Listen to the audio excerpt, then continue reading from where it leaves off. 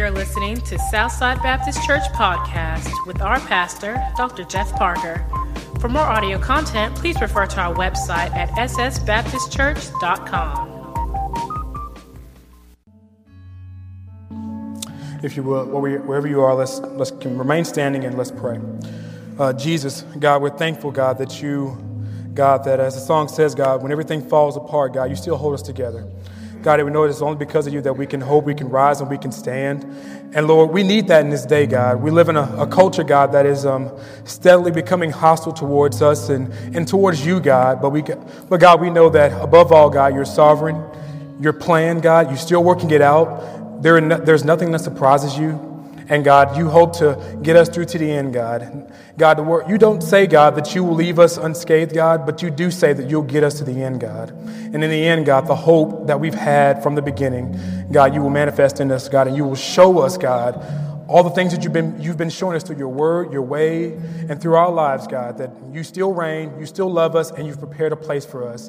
And God, when we go to the sweet by and by, God, that we will fall in love, we will continuously, God, be in love with you, that we will sing songs to you, God, that we will be able to rest, God, and know, God, that everything that we did was worth it. And God, we pray, God, as we go into this message, God, that we would be encouraged, God, to stand, God, that we'd be encouraged to understand what's at stake in our world today, and to understand that we don't need people, God, who shrink back. We need people who stand up and proclaim your word and proclaim your way boldly, God, even in the midst of opposition. And God, we pray for these things and many more in your son's name. Amen. Amen. You may be seated. As you be seated, I ask that you would please turn to Daniel chapter 1. I'm thankful for the praise team and how they minister to us. Amen. How they lead us before the King. I'm so thankful. Once again, that's Daniel chapter 1. Daniel chapter 1. Today, we're going to be talking about faith in a hostile world. We're going to be talking about faith in a hostile world.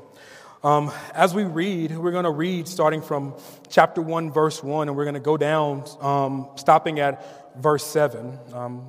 My Lord, I pray that the Lord speaks to you as he has spoken to me this week, and that it is an encouragement to your soul and a clarion call to stand in the midst of opposition. Amen. Let's read. Once again, that's Daniel chapter 1, starting at verse 1. If you have it, say amen. Amen. And here's how it reads. And I'm reading from the New American Standard, so follow along as you will in your various translations. And it says this. It says, in the third year of the reign of Jehoiakim, king of Judah, Nebuchadnezzar, king of Babylon, came to Jerusalem and besieged it. The Lord gave Jehoiakim, the king of Judah, into his hand, along with some of the vessels of the house of God. And he brought them to the land of Shinar, to the house of his God, and he brought the vessels into the treasury of his God. Then the king ordered Ashpenaz, the chief of the officials, or in some translations say the chief of his eunuchs, to bring some of the sons of Israel, including some of the royal family and of the nobles, youths in whom there is no defect, who were good-looking, showing intelligence in every branch of wisdom, endowed with understanding and discerning knowledge, and who had ability for serving in the king's court. And he ordered them to teach them in the literature and the language of the Chaldeans. The king appointed them a daily ration of the king's choice food from the wine which he drank, and appointed that they should be educated 3 years, and at the end of which they were to enter the king's personal service. Now, among them from the sons of Judah were Daniel, Hananiah, Mishael, and Azariah.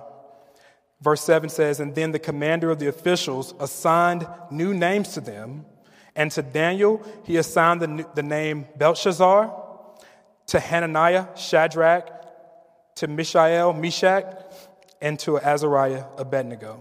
Amen. Let us pray. Again, Lord, we thank you for this time, God. Help us to see your word clearly, God. Help us to understand, God, as I come forth to deliver this word. God, let it be you who speaks and not me. Let it simply be, God, that we're called to be encouraged. And God, in the midst of a faithful world, God, we understand that your sovereignty still reigns, you're still in control, and that you choose for us, God, to go through this, God, in such a way that would honor you. And we pray for this and many more things in Jesus' name. Amen. Excuse me. As we talk about today, if you think about this sermon today, it's going to be kind of an addendum, if you would, to For Conscience Sake. But if I had to give it a title, once again, it's Faith in a Hostile World. My hope is that as you hear this sermon, you will hear that, in our nation today, there are a lot of things that are changing, many of them not for the better. And as believers, we have to have a right and correct response. But one thing we have to definitely know, we have to understand what's at stake in our culture today. We can't simply sit by and let things just go on as they are. We have to stand as the people of God, and we have to respond in such a way that honors God, that takes His banner and shares it across the world. Amen? And so with that being said, we have to understand that we're going to be caught up in places where we're going to be caught up in rocks and hard places from here on out. Whereas we could live our faith, and to some degree you could kind of slide by in certain areas and have certain beliefs that nobody would know. Now you're at the point where there's a dividing line, and there are certain things that just automatically spell out that you know God versus things that don't. And so there becomes a dividing line, and you have to decide at this dividing line, will you stand or will you fold? And with that being understood, think about this example.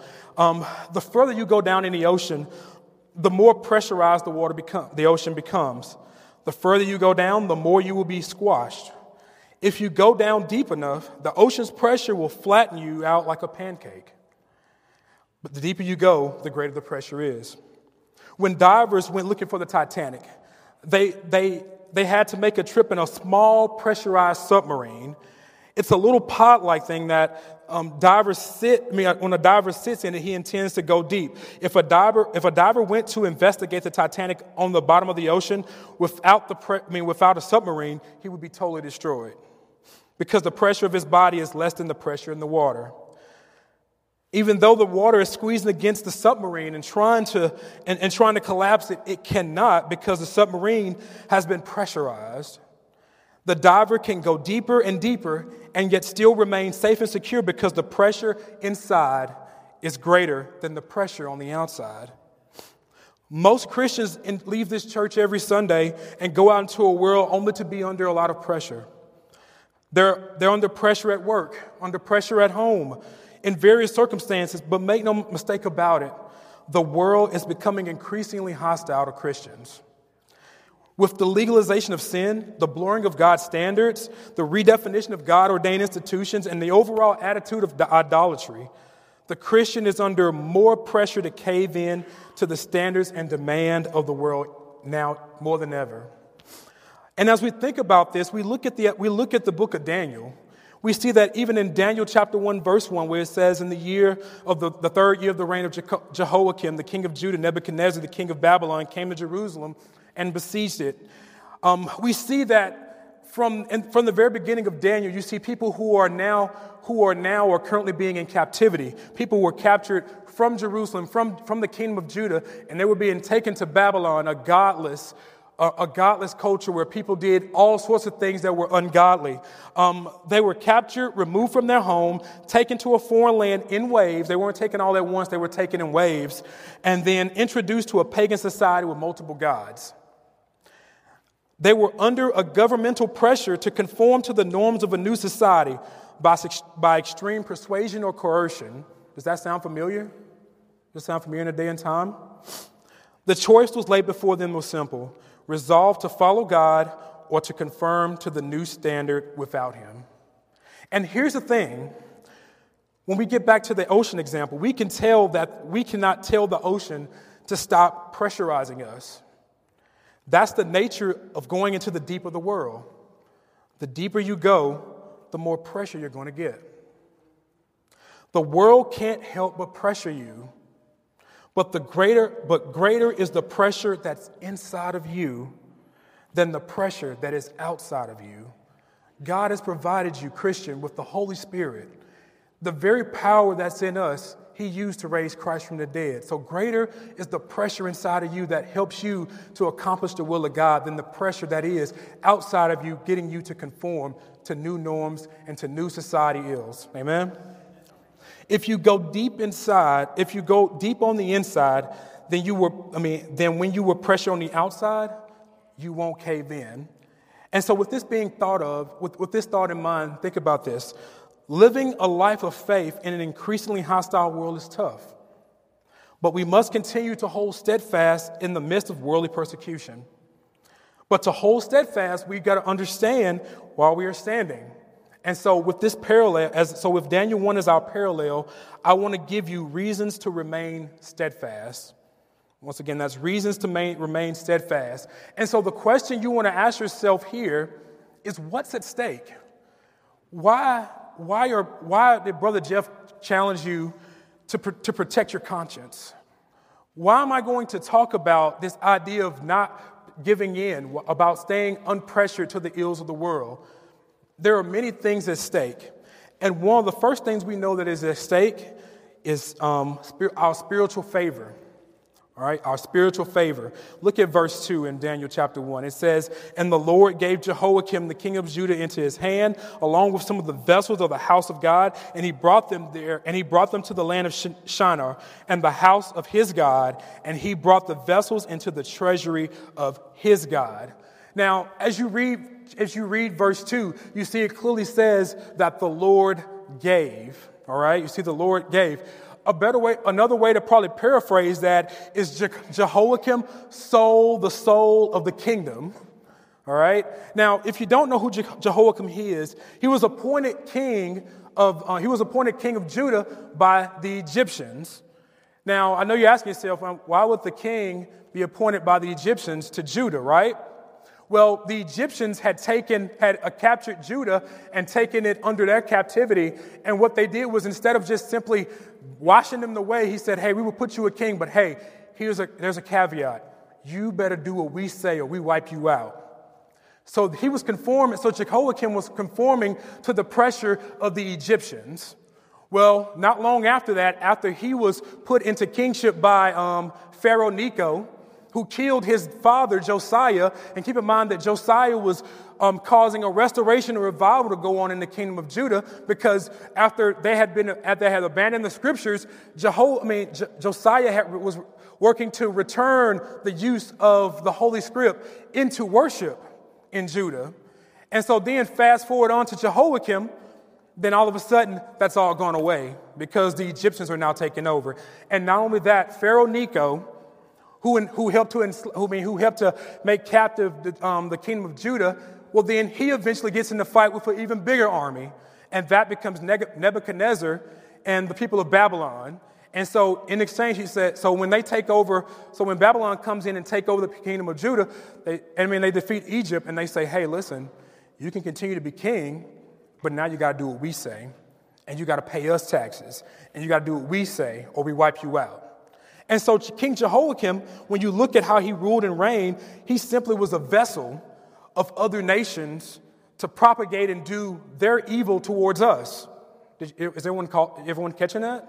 He was simply a vessel being used by other countries to put ill upon his own people. And so when you look at Jehoiakim, you see that although he was taken over, he paid tribute to the treasury in Jerusalem and began to just do all sorts of ill. Now, when you go back and you read a whole bunch of rabbinical literature, when they describe who Jehoiakim was, let me just say that it's not what you would want to put as your Facebook profile description, okay? Let me give you a couple of things that he did, okay?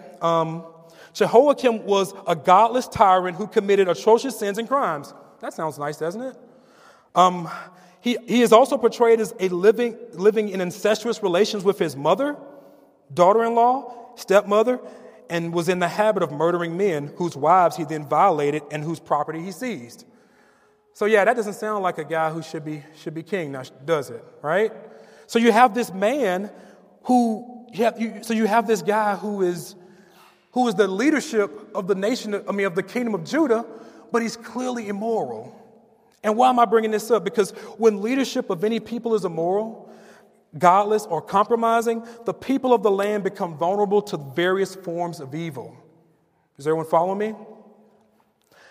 Because of the immorality and the godlessness of the king and the influence of the enemies of God, the kingdom of Judah was left susceptible to the hands of those who sought to rule over them. Excuse me. Why? Because their leadership had no moral compass, no conviction, and no courage to stand. You know, our families suffer because people have refused to be the leaders that God has called them to be. Our churches suffer because our leadership and members fail to pass godly truth on to faithful men in a dying world. Our nations suffer because our leaders and those who choose them fail to display morality, and we fail to give accountability to those who we allow to represent us. Our country is in quite the predicament when it comes down to who we choose to represent us. Just consider our presumptive race for the highest office in the land. You have one candidate who vows to make America great again, yet ascribes to the idea that he doesn't need forgiveness of God to be in the right relationship with him. And on another candidate who claims that she's a Christian, says that the Bible is her favorite book, but believes that if your religious conviction does not align with the will of the government, no matter what the stance, then your religious convictions must change. Jehoiakim gave away the kingdom by being an immoral, godless, tyrannical, evil man. And we have to understand that in many cases, the real reasons that we have the favor of God is because we choose people who follow God and we ourselves follow God. But what does the Bible have to say about obtaining the favor of God? Everyone, if you would, let's take a break from Daniel. Turn to Proverbs chapter 3.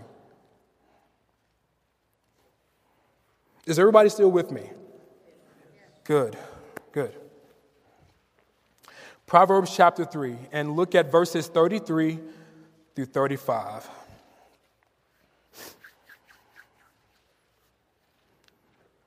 Once again, that's Proverbs chapter 3, verses 33 through 35. And here's how it reads. The Lord's curse is on the house of the wicked, but he blesses the dwelling of the righteous. Toward the scorners he is scornful, but to the humble he gives favor. The wise will inherit honor, but fools get disgrace. The word of God is clear that those who choose to go against his will and way will be cursed. Those who choose not to follow his will will be scorned, will be disgraced. Why? Because they have chosen a different way outside of him. And if you think about, even through biblical history, when you think about the idea that when Saul was chosen to be king, God allowed them to choose Saul even after when they essentially rejected God. They were saying, hey, God, we want somebody that we can see who can lead us. And if you got to really think about it, hey, God was like, hey, I'm here. I am your king. I promise to be your God. You promise to be my people. No. We want somebody we can see. And so then they choose Saul. And if you read the rest of the story, we all know how that turned out. Saul basically gets killed, right? And eventually God has to intervene and choose a right king for the people. Now, keep in mind that also that the choice of choosing someone who was wrong also came at a price. Remember, when they chose Saul, God put many stipulations on what would happen if they chose a king. And so we have to understand that with our choice and our decisions between those who lead and those who choose who we lead, there's a price to be paid. And so we should want to choose someone who we can effectively continue the favor of God. I don't know how to put that. But we need to be careful about the people we put above us, because in some ways we're heaping judgment upon ourselves based on our choices. Is everyone following me on this one? All right. I know it's going to get quiet as we go on, so let's just keep going. Everyone, I'll tell you what, I'm just going to read this one. You don't have to turn there. But Psalm 84:11 says this. It says, "For the Lord is the sun and the shield, and the Lord bestows favor and honor. No good thing does he withhold from those who walk uprightly." So once again, you see this idea of when we choose to walk righteously, when we choose to stand for righteousness, God protects us. God is our sun and our shield, all right? So we have to understand that we are being called to stand even in the midst of all of the scrutiny, all the things that are going on, because God promises in his sovereignty to take care of us. Now, I'm not saying that the cause may not lead to death. I am not saying that it won't lead to ridicule. I'm not saying that you will not be disgraced socially, whatever that means, right? I guess that people unfriend you on Facebook, whatever that calls for, right? But anyway, but the reality of it is, when you take a stand for Christ, there is a cost. It's a cost, and you have to be willing to take the cost, because a faith that can't be tested is not faith. The question becomes, as we move forward toward a nation of more hostile to faith, do we realize that the favor of God is integral to our survival? The choices that we make, our choice to do righteousness or our choice to choose evil, is dependent upon the continuing of God's favor. As I listen to a lot of radio stations and read a lot of articles lately concerning everything from the political processes, and then there are a few different sides that people have been taking. One side, of course, there's one side that's like, oh man, just as good as it gets to some degree because of certain political persuasion. And then for some people, it's, all right, do you want a gunshot or a knife stab? Which one do you want? Choose one, right? And then some people say, hey, I don't even know if I want to vote, right? But listen, it's something that I'm struggling with, and that's something that you're going to have to struggle with too. There's an answer. The Lord can help us get there. But we've got to struggle with it. We cannot be necessarily apathetic. We have to take a stand somewhere and do something, okay? But now we have to understand that, listen, if we want the favor of God, we have to continue to walk in the ways of God. We can't turn our back and simply say, well, they're going to do stuff and, it's going to happen. Well, stuff may happen, but remember, God put us on earth to be salt and light. And listen, and if we're being salt and light, some of that can restrain evil, right? So our job is not to just say, hey, evil, come on in, step on my carpet, make it muddy. No, put your shoes anywhere. No, just throw dirt all over my house. No, we're supposed to restrain evil. Hey, listen, take those shoes off. We can talk, we can sit here, but we can't stand by apathetically and just let things go on. Now, another important issue that's at stake for us is that's at stake for the household of faith is also our spiritual values. Look at verse 3. It says, and the king ordered Ashpenaz, the king of the officials or eunuchs, to bring some of the sons of Israel, including some of the royal family and some of the nobles, youth in whom had no defect and who were good looking, showing intelligence in every branch of wisdom, endowed with understanding, discerning and knowledge, and who had an ability for serving the king's court. And he ordered him to teach them the literature and the language of the Chaldeans. And then in verse 5 it says that the king appointed them a daily ration of the king's choice foods and of the wine in which he drank, and appointed that they should be educated for 3 years, at the end of which they were to enter the king's personal service. Now, from the beginning, when Daniel and his friends are being put into Babylon, immediately something happens to them. Although it's not necessarily explicitly spelled out in Scripture, I think it can definitely be implied, because Daniel and his friends suffered the indignity of castration, and all the church said, ouch. And so they were turned into eunuchs. Now, here's the thing. In ancient cultures, it was incredibly important for a man to have a family, all right? And he worked his land, he tended his flocks, but it's also served as a financial safety net. In addition, when you think about the sons of a Jewish man, they provided him with a legacy, continuing the place in the annals of God's people. Without sons, the family was allotted a portion of the promised land and would be handed over to others. His name would fade from memory, and he would be as if he never existed. That's why the Old Testament places such an emphasis on ancestry and family lines. It really mattered whom begat whom. Those without offspring were looked upon with pity. So the first thing that Daniel and them experience as they go to Babylon is they basically have their legacy, their spiritual value. Like, listen, hey, we value family. Well, listen, no more families now, right? You are strictly servants of us, and you won't be having a family. You will only serve us. And some even consider this to be a curse of God in some cases. Now, add to that the fact that powerful kings routinely took the best and the brightest from the conquered lands and brought them home. And then on top of that, the best women were also enrolled into the king's harem, right? Or his stable of women, however you want to put that, right? And so then the best men were placed as servants to high-level stewards and slaves. David was one of those people who were the kind of young men who were imported from Jerusalem to serving Nebuchadnezzar's court because he was exactly what they were looking for. Now, although as you think about it practically, you think, why would a king go and conquer lands, bring beautiful women, but also bring handsome guys who have all this stuff going for them? Well, therein comes the eunuch part. If they got any feelings, they were lost, to say the least, right?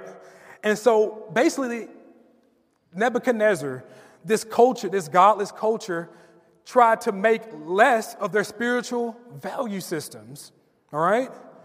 And so when we look at this, we see that one of the practices of warfare was to enslave the captives and convert the people to ensure that there was a dissociation between between their culture and their spiritual heritage. One of the biggest things that they're attacking right now is our spiritual heritage. How is it being attacked? I'm glad you asked. Your God is not real. Your God is actually compromised. You see verses, some of these verses, they don't sound like they work together. They sound contradictory. Hey, look at your people. Your people are hypocrites, therefore your God is a hypocrite, right? And plus, your God doesn't fit my box. Because my box wants to do what it wants, and because your God says that I can't participate in this type of sexual activity, or I can't have this type of thing going on. You know what? Your God must be false because it doesn't fit my categories. And so you see even from the political process to people, people are starting to devalue your very value system.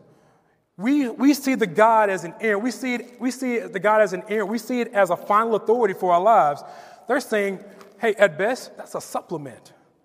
Maybe there's some good wisdom if I agree with it. If it makes me look good or if it does what I say, then it's a great thing. But listen, all that other stuff, throw that in the trash because that's just worthless. That's how they see our value system. And just like that, just like Nebuchadnezzar did with Daniel and the 3 Hebrew boys, you see that this is happening even now. You see that Babylon was known for its demonic influences. In fact, one of the biggest ways they tried to, if you look at verse 5, it says at the very end that they were taught the literature and the language of the Chaldeans. Well, you look and you go, oh, okay, so they're just learning learning a new language, just learning some social studies. No, it was a lot deeper than that. In fact, let me tell you what the language and the literature of the Chaldeans was.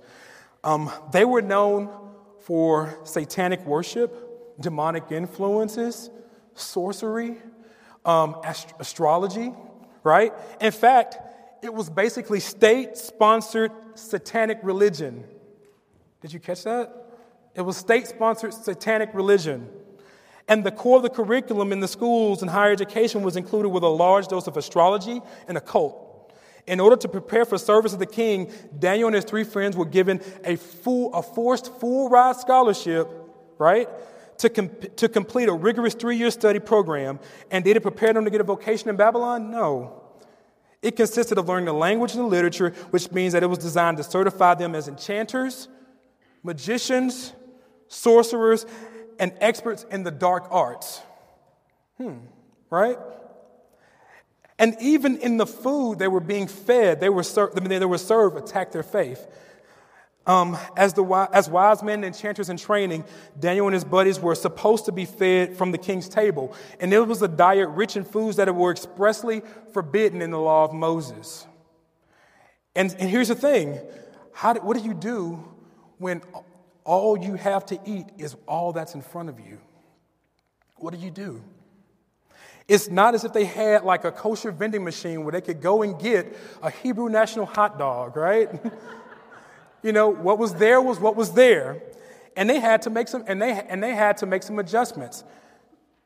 But now they could either take break God's dietary laws or starve to death. Can you guess where they stood at? Did they say, well, the Lord, I guess he won't mind one pork chop, would he? They didn't say, well, I know it's bad for me. I know what the law of Moses says, but it looks pretty good. I'm pretty hungry, right? They didn't do that. They stood against, right? Now, of course, there's more to the story because Daniel shows great resolve in turning away the king's meat, but we're not going to get there today. But I just want to make sure everybody understands that. Why do you think that this godless pagan nation would do this? They do this to create a generation of subservient people with whole devotion to their ideas and their causes. If you can see the parallel, have you noticed that the world has been trying to silence and reprogram us to make us more like the world? Multiple attempts have been made to soften our stance in certain issues, make us look like hypocrites, discredit us for who we are, have conviction. And here's the biggest sticking point right now. Having conviction in private, meaning that, hey, as long as you're in this church, believe what you're going to believe. But when you walk out that door, hey, that don't count. Question, what good is a faith when you can only practice it in one place? What good is your faith if the only place you can freely express is in the walls of the church? All right? You have a whole world of people that need to be told the gospel of Jesus, that need to hear the truth. And you know what? Even more than that, they better hope that what I believe in my morality system that I pick up from this, they better hope I use it out in the world because it proves that I follow God. For instance, when you go to a store, they better thank God that I think to myself, hey, you better not steal anything. Because now, if I wasn't a Christian and if I didn't have that value set, it will change my family's life. I'll be trying to get all kind of stuff, all right? Don't be like, oh my God, Reggie said he would be a thief if he, no. What I'm saying is if I wasn't ruled by this mindset, if I didn't believe in the word of God to be true, if I didn't believe that this is being the standard of my life, imagine the type of things I can come up with in my mind. Like, how about, hey, I can be a girl if I think I am today, even if I don't have any surgery, right? That's what type of thing that happens when you don't have a system of belief, when you don't have a moral compass. You come up with all sorts of foolishness. Okay, let's just keep it where it is. It's foolishness, guys. When you don't have a moral compass that is set by the Word of God and His standard, you come up with all kind of stuff that doesn't fit in the box. And rather than accept and see that it's not in the box, what do? You try to make it fit within the box, even though it will never fit in the box. So you better hope you use your Christian convictions outside of this wall, right, to bring people to Jesus. Because if it's only good in here, nobody gets saved. No one. What hope is there to see on the street when all the Christians only practice sharing the gospel between each other, right? What good is that? We need to preach to a dying world that needs to see an example of what godliness looks like. And yeah, we're not perfect, but man, use what you got. And remember that you're being sanctified by God's Holy Spirit, that hopefully He is shaping and molding and making you into someone who is better than the day before. Hopefully a lifetime better than you were. So you better be using your faith, not only in this church, but outside this church to evangelize and reach a dying world.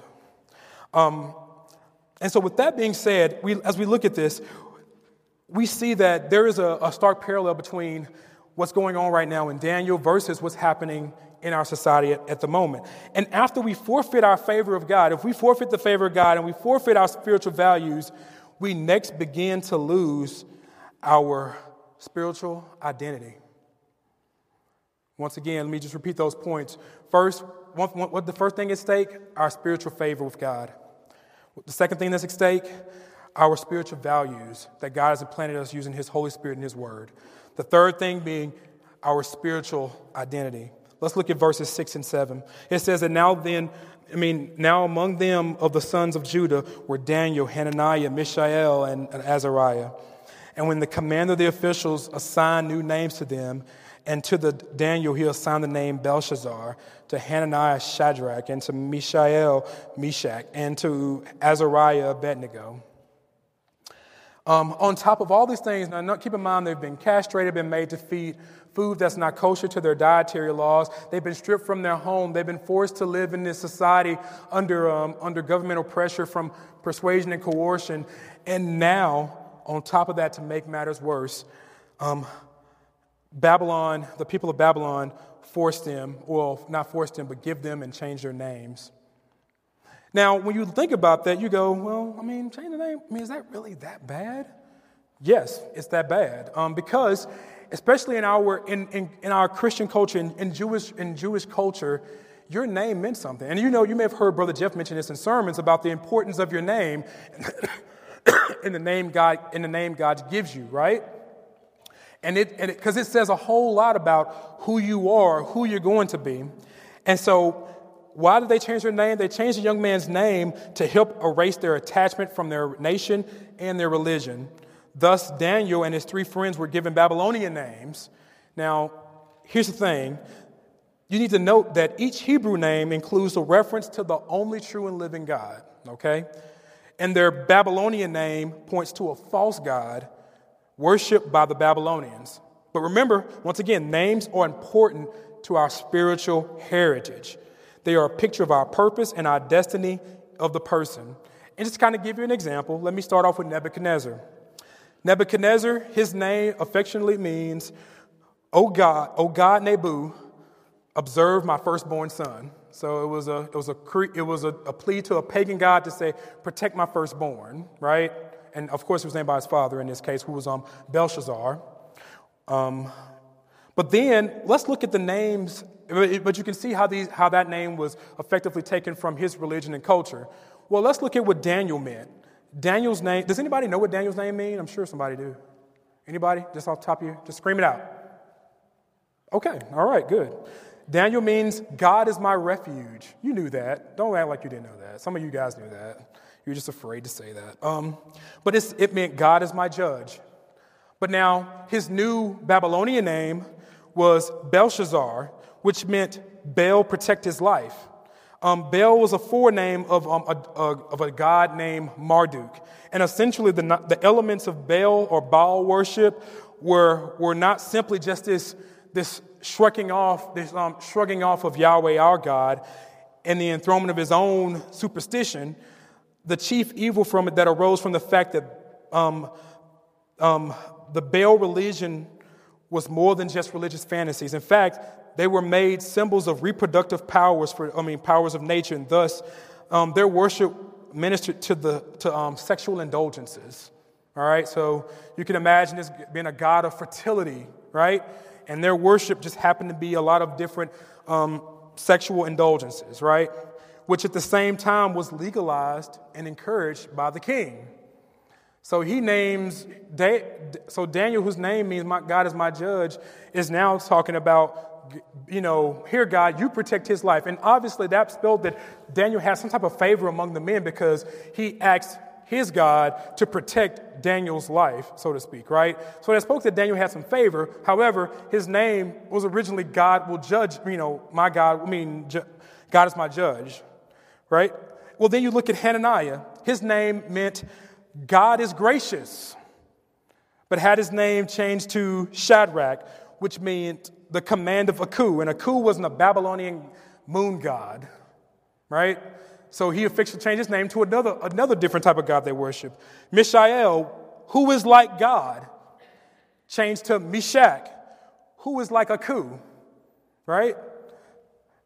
And Aku once again is the Babylonian moon god. And then Azariah, his name meant God has helped. But then his name was changed to Abednego, which actually meant the servant of the god Nego. Well, actually it's translated Nabu or Nebo. But some people believe that the writer of Daniel basically wrote it to kind of say like, yeah, and the servant of some other god, right? Just kind of this shrug off like, it doesn't really matter. It was a false god. It doesn't really matter, right? But think about this, guys. They went to a foreign land. They had their name changed, which was honoring of their culture, their values, and their religion, and had their name changed to basically further dissociate them from their belief system and everything that they held true. And so naming demonstrates a couple of things. It demonstrated ownership and relationship. By changing the names of the Hebrew captive, Nebuchadnezzar was showing the world that all the gods of the nation, that Marduk, Baal, Nebo, Aku, his gods, were greater and supreme above any other gods. That's why that's such a big deal. When Nebuchadnezzar was training these men up, he was training them so they could serve him and his God, not so they could serve their own God and go on, just have a different name. They were utterly trying to remove any memory of their former lives from them, the value system that they uphold, the standards that they reign true, the worship of God that they valued. Babylonians had so many gods that it was almost impossible to keep up with all their names and their attributes. In fact, the prophet Jeremiah actually describes the Babylonians as being insane with their gods. They had so many gods, it just didn't matter, it was just crazy. They just didn't have any standard of how many gods they were going to have. But now here's the thing. To alter the believer's identity is to render them similar to the world, to the rest of the world. But this is not how God has called us to be. He has called us to be separate, alien, peculiar, in the world but not of it. And we are to be catalysts for change, not substance for assimilation. It's hard to change people who look like you. It's hard to change people who look like you. Think about that. You know, it's like two crackheads saying, man, you need to quit this crack because it's really killing you, right? And he's like, well, look who's talking, right? You can't change each other, right? You need somebody outside of you as a catalyst for your change. Now, if they go and talk to Alan to celebrate recovery, then there's a catalyst for change. But them and themselves can only encourage each other and fight over the crack pipe. So we have to be sure that, listen, God is, and let me say that one more time just to make sure everybody understands. We are to be catalysts for change, not substance for assimilation. It's hard to change people who look like you. You must become the standard you want others to uphold. You need to see they need to see what the product looks like as they ponder changing and becoming more like Christ. And so to get to the conclusion here, the question is, as you look at the story thus far, just even breaking into the first 7 verses of Daniel, and as you look at the plight that we're in, you got to ask the question, how do we get here? How did we get here? You know, it just seems like a generation ago, things were a little bit better, right? And all of a sudden we look around and it just seems a whole lot worse, doesn't it? Well, I think the answer is actually quite easy. It's sobering, but I think it's easy. You see, when we look at Jehoiakim and we look at the nation being given over to Babylon, it's easy to blame the king for his shortcomings and to call him to be a failure of the kingdom of Judah. And can you imagine the things that drove him to be labeled as a godless tyrant among the people? Past behaviors, sin of his own and of those who may have come before him long before, may have come into play. You see, the truth is the road to ruin was laid long before King Jehoiakim took the reins. Other kings have failed to honor and live for God as they should have. The people of God who were being led were complicit in the falling away from God. In short, everyone began to spiritually compromise. Whether for personal gain, selfish piety, ethnic pride, unfounded tradition, not rooted in godliness, many were to blame for the captivity of the Israelites. When men begin compromising their convictions, they are lessening the importance of God's standard and essentially telling God that His word is not sufficient. It's like giving God access to the front door of your house, but telling him there are rooms that are security locked and he is not allowed to enter.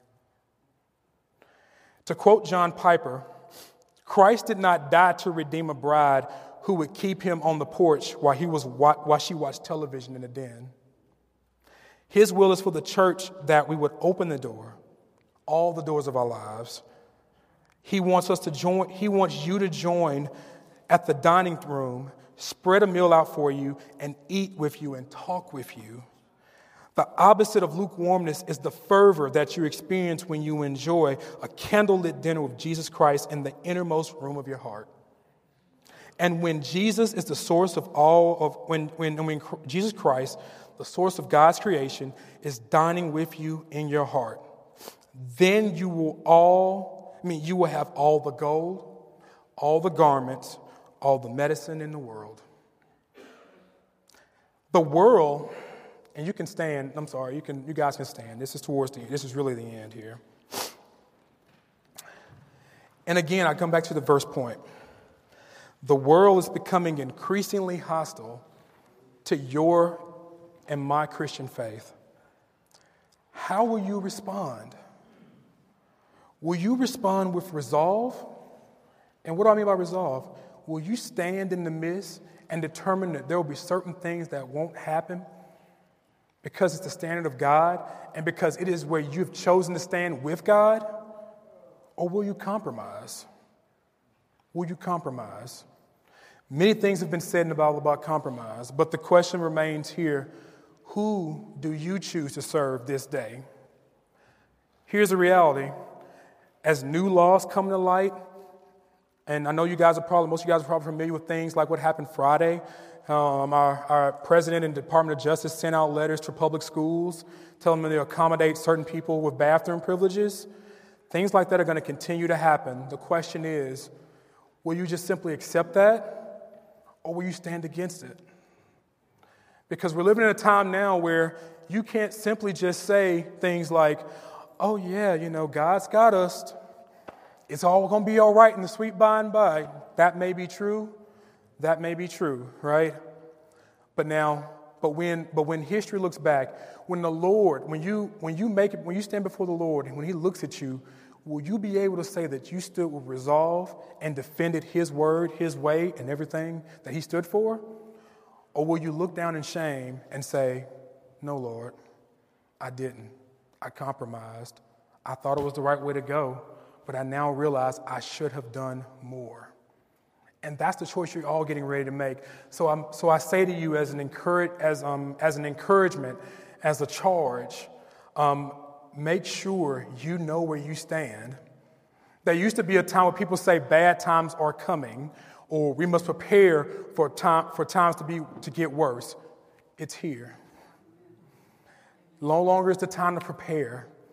Where are you? Where am I? Are you ready? If you're not, that does not mean that God can't begin to equip you and prepare you, but you must act now. And the first act of preparing and being equipped for spiritual warfare is to accept Jesus Christ as your Lord and Savior. If you do not accept him as Lord, and when we say Lord, we mean someone who has totally, radically changed your life, that you've given over fully to his way, that he has access to every door in your house, especially, and when I say that, I mean in your heart. If he is not if he doesn't have the keys, he is not your Lord. Because Master Lord means I have control of all my decisions. Everything I say, everything I do is led by you. And if a door is locked, he's not Lord. So I urge you, if you have not accepted Jesus Christ, I'm asking you right now to accept him. If you want further resolve and you want to pray about it, let's pray together. But listen, understand that you live in a time where you can no longer silently stand back.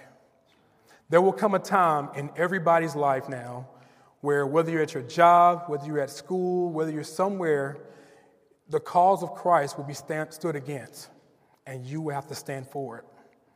Now, where that would happen, only the Lord knows, and only the Holy Spirit can help guide you through it. But make no mistake about it. It's here. It's coming. Don't be lax. Stand firm. Know your position before it happens. Know know your position before it happens. And I believe that with everything in our heart, that the Lord will honor and continue to give us as a people spiritual favor. He will continuously remind us of our values, and he will continue to affirm our identity so that we can't spiritually compromise. Let's pray. Dear Lord, our God, I thank you, God, for this opportunity to share. Lord, I pray that what I shared, God, was received in love. God, I know it came from you, but God, I just pray that our hearts and minds are open to knowing and hearing your word and your way. God, we live in a time, God, where hostility towards you, God, more than anything, is the flavor of the day. And God, we know that as Christians, God, there's a little bit of a timidness in all of us, God, because we think about the consequences. We think about what the results could be of this, God. We think about all the consequences, God. But God, you've also said, God, just as you sovereignly ruled and you took care of Daniel and the three Hebrew boys, God, in the book of Daniel, God, we know that you're sovereign over all of our lives. We know that you're sovereign above all nations. And God, we know that you know what we need to do and how to inspire us to do it. And so, Lord, I pray, God, as people are praying, God, I pray that people are making resolve in their heart, God, as I'm trying to continuously make resolve in my heart, God, that no matter what, we will stand for you. Lord, that we will fight for you. God, that we will love you, that we will teach our children to love, fear, and admonish you, that we would pass on the word to faithful men, God, so that the next generation may have it so that they can pass on to faithful men.